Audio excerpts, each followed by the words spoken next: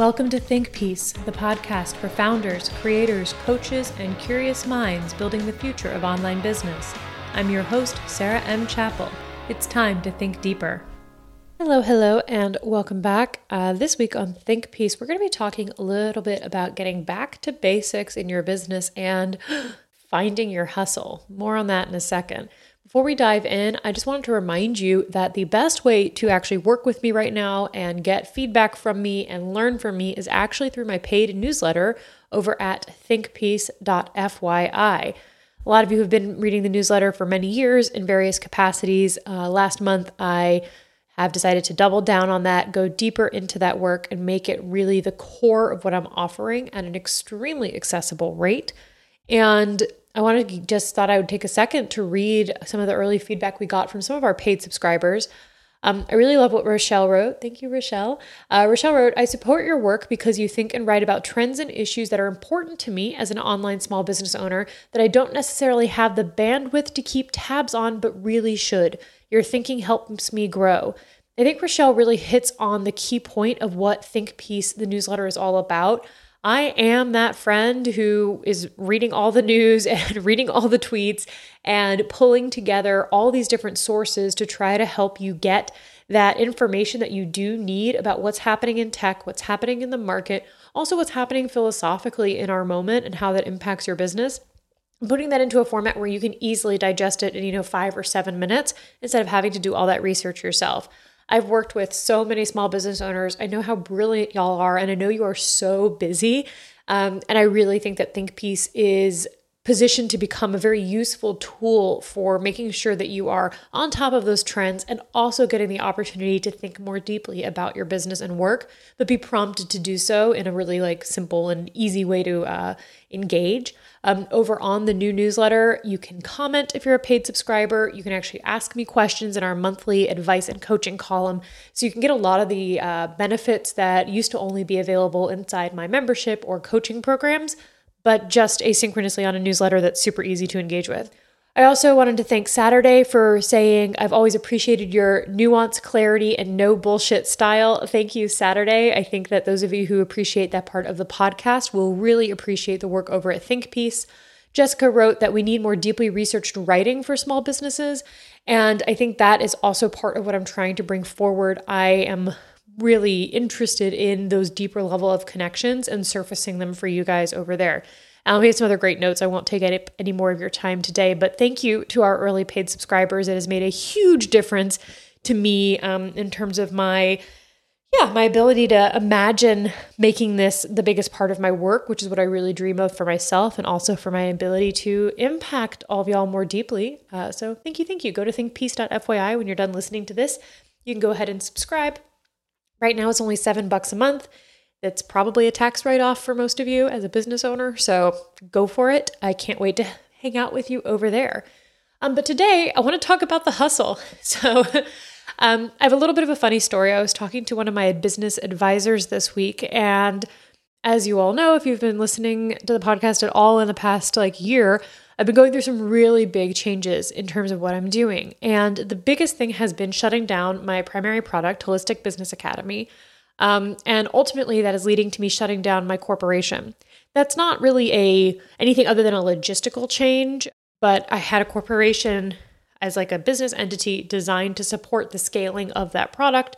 Since I'm no longer running that product for 20 million different reasons that I've already talked about, maintaining the corporation doesn't make a lot of sense. So I was talking to my advisor about this change, and he said something and kind of talking about how I'm feeling a little bit free-floaty right now. I'm doing consulting and coaching in a one-on-one way and, for small teams, which I do really love. I'm focused on the newsletter, but I don't really have a product in mind. I don't have that next thing. I've been kind of looking for it. And he was saying something to me really interesting. He said, I've talked to you and a lot of founders. He's someone who works with a lot of founders, especially people who are trying to create kind of scalable startup business kind of things. And he said, he's like, not to call you lazy, but, and I laughed because I was like, oh, I think I know where this is going. Not to call you lazy, but when you get to the point in your business where you're aiming for long-term sustainability, when you're trying to envision scaling and making choices that are good for the long term, you can lose your ability to hustle. You can lose your ability to just figure out how to make money, right? You won't focus on the thing that'll maybe make you some cash right now that you know you can't do long term. And I loved the way that he said this, and I had to share it with you guys, because is it about laziness per se? No, that's not quite the right word. But it is, as he said, about not being able to find your hustle. I have a podcast episode from a couple years ago called Hard Work versus Hustle, which is a really great breakdown of kind of how I think about these two things. And I think what he's really talking about is more what I would call like the hard work side of it. But, hustle has kind of a bad rap in, I think, a lot of the spaces I work in, because we tend to think of it as being this kind of, myth of meritocracy, pull yourself up by your bootstraps. If you just work harder and harder and harder, then you will get untold riches and fame and fortune, right? It's the lie of it that I think a lot of us have a problem with, those people who are listening here. And this idea of hustle as like working harder and harder and harder and harder is something that I really challenge by personally, something that I've challenged throughout the course of my career, because I know that it's actually really hard to break out of that, right? If you build a business based off of, working 18, 20-hour days every day, it's really actually hard to then stop doing that and reach some level of sustainability. But what my advisor was getting at was that there are times in our businesses where we actually need short-term thinking versus long-term thinking. And I know a couple weeks ago, I was talking about kind of longer-term planning in your business as we head towards the end of the year, instead of getting super hyper-focused on like what you want to do before the end of the year. But I'm going to balance that today by talking about short-term thinking, especially for revenue generation. This is also on my mind because we just had our first advice column go out over on ThinkPiece. I'm calling it Brain Trust, as in, talk to the Brain Trust. The Brain Trust is me. Sorry, that's it. That'd be cool. That could be a cool future ThinkPiece thing. I have so many great colleagues who could do guests on that. Oh my God, I love that idea. Okay. You should subscribe so I have money to pay them to come and guest. That would be great. But I just wrote a piece answering a question somebody had sent me, which is this kind of like overarching anxiety that I feel from so many of you right now and so many of the conversations that I'm having with people, which is essentially like, is online business over? And there's a real palpable fear in the space, as so many of the things that a lot of us have relied on for the past decade, essentially, until kind of now, nothing has been really nothing new in online business since essentially the creation of the kind of ad targeting and social media platforms that are used to do lead generation. I've talked about this at length. I have another podcast episode from this summer about the future of online marketing and some of these things, so I won't rehash that here. But in writing this post, one of the things that started to come up and wasn't quite appropriate for my, what I was focused on for responding to that person's question, but was kind of this like, so what do you do when things feel really uncertain? What do you do in your business? What's the best thing for you to focus on? And this is really what my advisor was calling hustle, right? In the sense of like this figure it outness that is really a core skill for entrepreneurs, especially in the early stage. Now, we're always figuring stuff out, right? But as your business grows, it does to some extent kind of atrophy. I've talked over on the Rad Reads podcast, the Examine Life podcast with Key, that came out a couple weeks ago. You should definitely check out that episode. I was talking about how my business got to a size where it actually was really hard to pivot. It's hard to turn a bigger boat. There is a certain atrophy that starts to come into these businesses as they grow. And of course, even bigger businesses have even bigger issues with that, right? When you have hundreds or thousands or tens of thousands of employees, changing direction is really challenging. It's hard to do with 3 or 4 employees. It's hard to do with an established product. So we almost have to go back in time to the first days of our business. And when my advisor was saying this to me, I did start laughing because I said to him, I was like, I used to be able to take 2 leaves, like leaves from trees, rub them together and make $1, right? I have always felt very strong in my ability to make money appear. Maybe not a lot of money, not an untold amount of money, but enough money to get to the next stage. I've always been very good at that in the context of my business. And I started to feel like I lost that skill. I lost that ability to just make magic happen. And I think that's what he was talking about with this, not this laziness, as he said, but this kind of you losing that ability to hustle, that atrophy of that muscle of making it happen because it's necessary. Now, we don't always want to be in this place, right? Driven by necessity. It's not sustainable long term. That's kind of the critique that I have and a lot of people have towards, quote, hustle culture. Being driven at that level is not sustainable. This is where we get to burnout and breakdowns, where our bodies start to revolt and our hearts start to revolt and our minds start to revolt. And it's not long-term sustainable, but it is short-term, a skill that is valuable to have. So I wanted to offer that up today. First of all, it's just something to think about. If you're feeling a little stagnant, if you're feeling a little stuck, right, you might have backed yourself into a bit of a corner by telling yourself that what you're doing is focusing on long-term sustainability, is focusing on the big picture. It's really easy to get stuck there, just as easy as it is to get stuck in the hustle cycle. So what can we do to be a little bit more nimble, a little bit more agile in our businesses right now? Especially heading towards the end of the year, there is still time for you to launch something new, depending on what it is, 100%, even something you haven't planned for. So the first thing I want to ask us, all right, our first little thought prompt here, is what is something that you used to do in your business that you will no longer do? Okay? The first thing that comes up for me, something that I used to do in my business that I no longer do, and I would say I would no longer do, right? I would say, I'm not going to do that. I'm not willing to do that, is one-off sessions, all right? I started my business doing a couple different things. I made herbal products and I advised as an herbalist and I was a tarot reader. I was offering spiritual counseling sessions, essentially coaching sessions using tarot. Well, I wouldn't do that specific thing anymore. I no longer read tarot publicly. I could offer one-off sessions again. I haven't done that since March 2020 was actually the last time I did that. I offered a special one-off session and it was successful. I sold several. The people who got them were very happy. It's like, oh, that's something I could do, right? That's something that would generate some revenue. What is it for you, right? It might be something you used to make. It might be a particular kind of session that isn't sustainable long-term, but you could do some. It might just get you kind of excited to generate some revenue, excited to do something different. Once your business is at a stage where things are really codified, it can be fun to do the thing that isn't scalable, just to shake it up, just to have different kinds of conversations or different kinds of clients, right?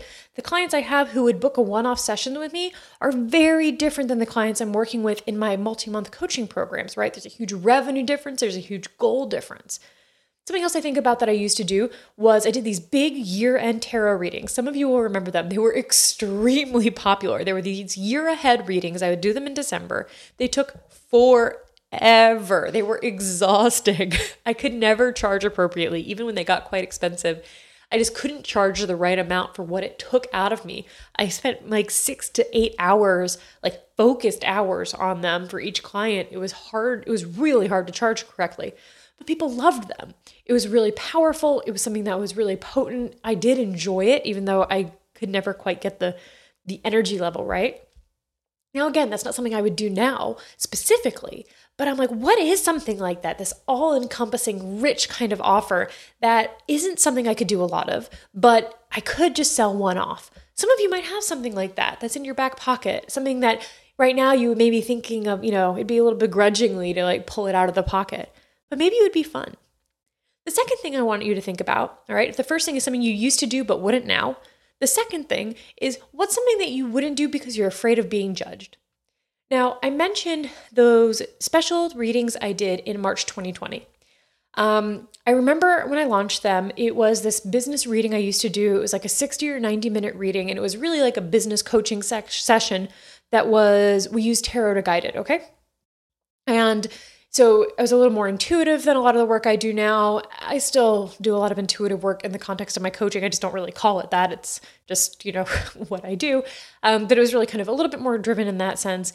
And they were popular. They were also more expensive for what I was charging at the time, certainly, and for kind of tarot readings at the time. But I launched them, and I remember somebody said to me, "Oh, I knew that you were worried about money because you launched tarot readings." And it made my heart plummet, right? I hadn't done tarot readings in a while, maybe like 6 or 9 months. It made like my stomach like fell to the fucking earth. because I was being perceived in a way that I did not want to be perceived, in a way that I thought was counter to what was necessary for me to be perceived in the market in order to be successful. I was afraid of being judged. I felt shame, actually. And that person didn't mean it this way. They were just commenting. It was fine. But my response to it, I was horrified. And I can look back now and I can look at that as being this moment where I started to really be careful about what I offered and what I said because I was afraid of being perceived as unsuccessful. This is a really tricky one online. This is a really tricky one for anyone who does work that is business to business in particular. Being perceived as unsuccessful, right? Or like you're having money problems, or like you've done something that hasn't worked is a real fucking problem if your job is to help people make more money, right? If you are a marketer, if you are a social media marketer, if you are a salesperson, if you make funnels, if you do automations, if you do business coaching, like whatever it is, right? You make software to help businesses. Anything B2B, there is a certain veneer of success that is required. Now, I'm not suggesting that we lie about it, right? But I'm talking about how we present our businesses. This is why, of course, people will have testimonials with numbers in them from their clients, why people will, it's just a brand presentation, right? This is true for, people working with consumers as well, but in B2B, it's particularly scarce. If people think you're doing something because you're not making money, right? Why would they hire you? Right? There's this kind of real industry concern about, the coaches coaching coaches. So the people who only make money by kind of telling other people they can make money. And there's just a lot of mess in the perception of it. So when this person said that to me, that they knew that I was worried, and it was March 2020. So I'm talking literally about a month after lockdown started, or we didn't really do lockdowns in the US, but you know what I mean? Kind of pandemic declarations and stuff. And obviously I was worried about money. Who wasn't? I had just had a launch of my membership. It had gone okay, but numbers were down about 30% across the board. We actually did our launch right the week after California lockdown. I remember because I was in California and flew back the day before that they were kind of stopping flights. So yeah, I was worried about money. Who wasn't, right? In March. This was before the big boom. I went on in June, I think, to have my biggest month. What has still been my single biggest month ever in business was June 2020. Might have been July. I can't remember. June or July. So I think of that and I think of what I started to associate with that, this fear that trying things, testing things was going to create a perception that I wasn't successful, that I wasn't good at my job, that I was worried about money. Now, this is, of course, a problem because part of my job is to test things. Part of my job is to try things. That's how I can advise others, is because I tried something. I'm at a place in my career where I get to work with a lot of clients who are testing things and working on bigger projects. So I have other data points than just myself.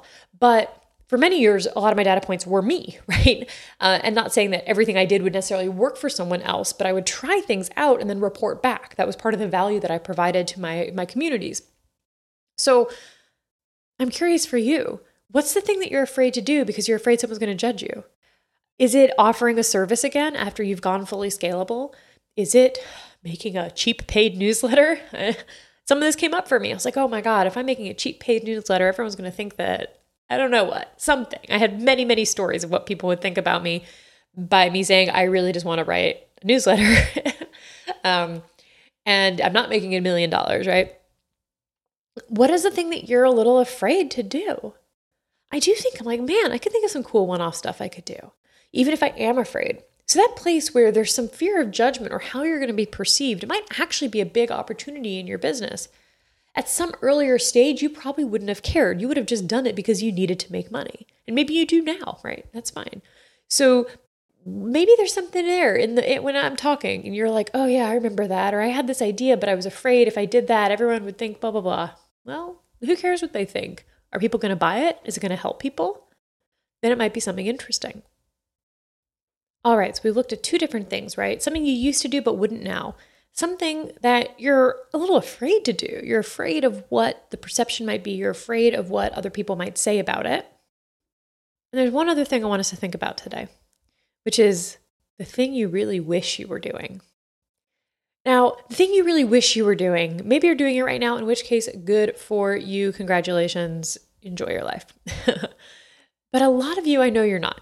I know this because I've experienced it myself, right? I've talked about this with this new newsletter I've launched. It took me a year to finally just be like, I kind of just want to write and get paid for it. Am I allowed to do that? But I've also talked to a lot of you. And I know that often we say, I'll do this thing when. When my audience is this big, then I'll launch my newsletter. When I have this much in sales, then I'll finally stop one-on-one. When this, then that. Now, the nuance of how you're going to sort that out for your own business long-term, that's a whole other conversation. But right now, why aren't you doing the thing you want to do? Why are you stopping yourself? Is the prerequisite that you have set up actually a requirement? Often it's not. I've used this example a lot because it's the most common one, is where I hear people say, I'll build an audience and then I'll sell something to them. I'm going to wait to sell. I actually see this over in the kind of Substack commentary. They say to wait to turn on paid subscriptions, to which I'm kind of like, why? Now, there's a lot of nuance in terms of like whether you're going to have paywall everything or this, that, or the other. But people are like, oh, I'm going to wait till I have a certain number of subscribers to turn on paid subscriptions. And I'm like, why? If you know you want people to pay for it, give them the opportunity to pay for it, right? There's a lot of strategies and whatever, but I was like, why wait? So what are you waiting on because you've created some arbitrary line that says you need to wait to do it? If we think again to those early days, and some of you might be in the early days, in which case I hope you're kind of getting some of the enthusiasm that can come from the early hustle, right? This kind of positive hustle we're talking about today. Think back to those early days when you knew you wanted to do something and maybe you just did it. The stakes felt really low. There was no one watching you. There were no expectations. No one fucking cared. Like no one cared what you were doing, right? Even people who are coming from big backgrounds often get a couple moments, right? Unless you've raised a bunch of money and you have a bunch of investors breathing down your neck, you're probably testing some stuff without anyone looking at you right now, right? Or a small list or your friends and family. Instead of kind of being derisive towards that version of yourself, where are they now? What is this thing you're putting off? And is it possible, actually, that you could just start it today? It may not be long-term sustainable. It may not generate the revenue required to build your legacy. It may not, I don't know, help you retire or whatever. Are people still doing that? Anyway, but it might make you money today. It might give you joy today. It might be something that you're excited about today. And that might be exactly what you need. The online business industry and really the knowledge industry, this kind of culture industry, I'm working on the language right now because there's so many different factions and factors, but basically like stuff that comes from what you know and make and create. Small business-ish, online-ish stuff, right? Is undergoing a bit of a change. It's actually at a stage of, we're starting to like mature a little bit. It's only been about 10 years that the industry has existed in this current form, that it's been this easy for people to do stuff online without, being able to code, for example. And it's only been a couple years that like you really can just like hop online, you can go on Gumroad, you can spin up a product in like 3 seconds. You don't even have to front any money, okay? That is new. So we're now entering this kind of maturation stage where there's been about 10 years of the same model. This is part of what I talk about in that essay for our paid subscribers on ThinkPiece, is that like as the industry is maturing a little bit, we are seeing some of the quick cash stuff fall apart, right? It's starting to slough off a little bit. This is not abnormal as an industry matures, that the kind of early gold rush aspect starts to fade. But that's not a bad thing. First of all, it means that doing what you actually want to do is probably the best course forward. There isn't some quick buck to be made. Like even right now, the companies that are basically skins being put on top of something like OpenAI or ChatGPT, a lot of those are already collapsing because OpenAI is adding those features natively to its own products like ChatGPT. There was a big one this week where I think ChatGPT is now able to talk to synthesize and spit back out PDFs. And there had been a bunch of products built on top of ChatGPT by third parties accessing the ChatGPT, system to do just that. Well, now they're essentially useless, right? That doesn't mean they're going to lose all their customers, but they are now competing with the actual base product. So even in AI, like this kind of the past year, we've seen this bubble gold rushy thing happening with so-called AI, large language models. I'm not going to get into all that right now. You guys know what I think. That's starting to crack a little. It doesn't mean that there aren't opportunities there, but this kind of like first stake in the sand kind of thing is gone, right? You can't lay your first flag. There are 20 million metaphors for like conquering, and I've got none of them on the tip of my tongue, which honestly is probably fine. I don't want to think about the world in that way. But there isn't some new horizon here, right? There isn't something new here, some specific hack or trick that you need to be implementing. And I think ultimately this creates a huge amount of freedom. If we don't have the fear of missing out on the next big thing, then we can actually come back to the work we're trying to create, the impact we're trying to have, and the people that we want to help. And yes, of course, to facilitate revenue growth and income and all of that stuff. But if there are no quick wins, if there is no cash cow to try to cash in on, then we can come back to basics and actually, maybe hustle a little bit. And by that, I mean, try it.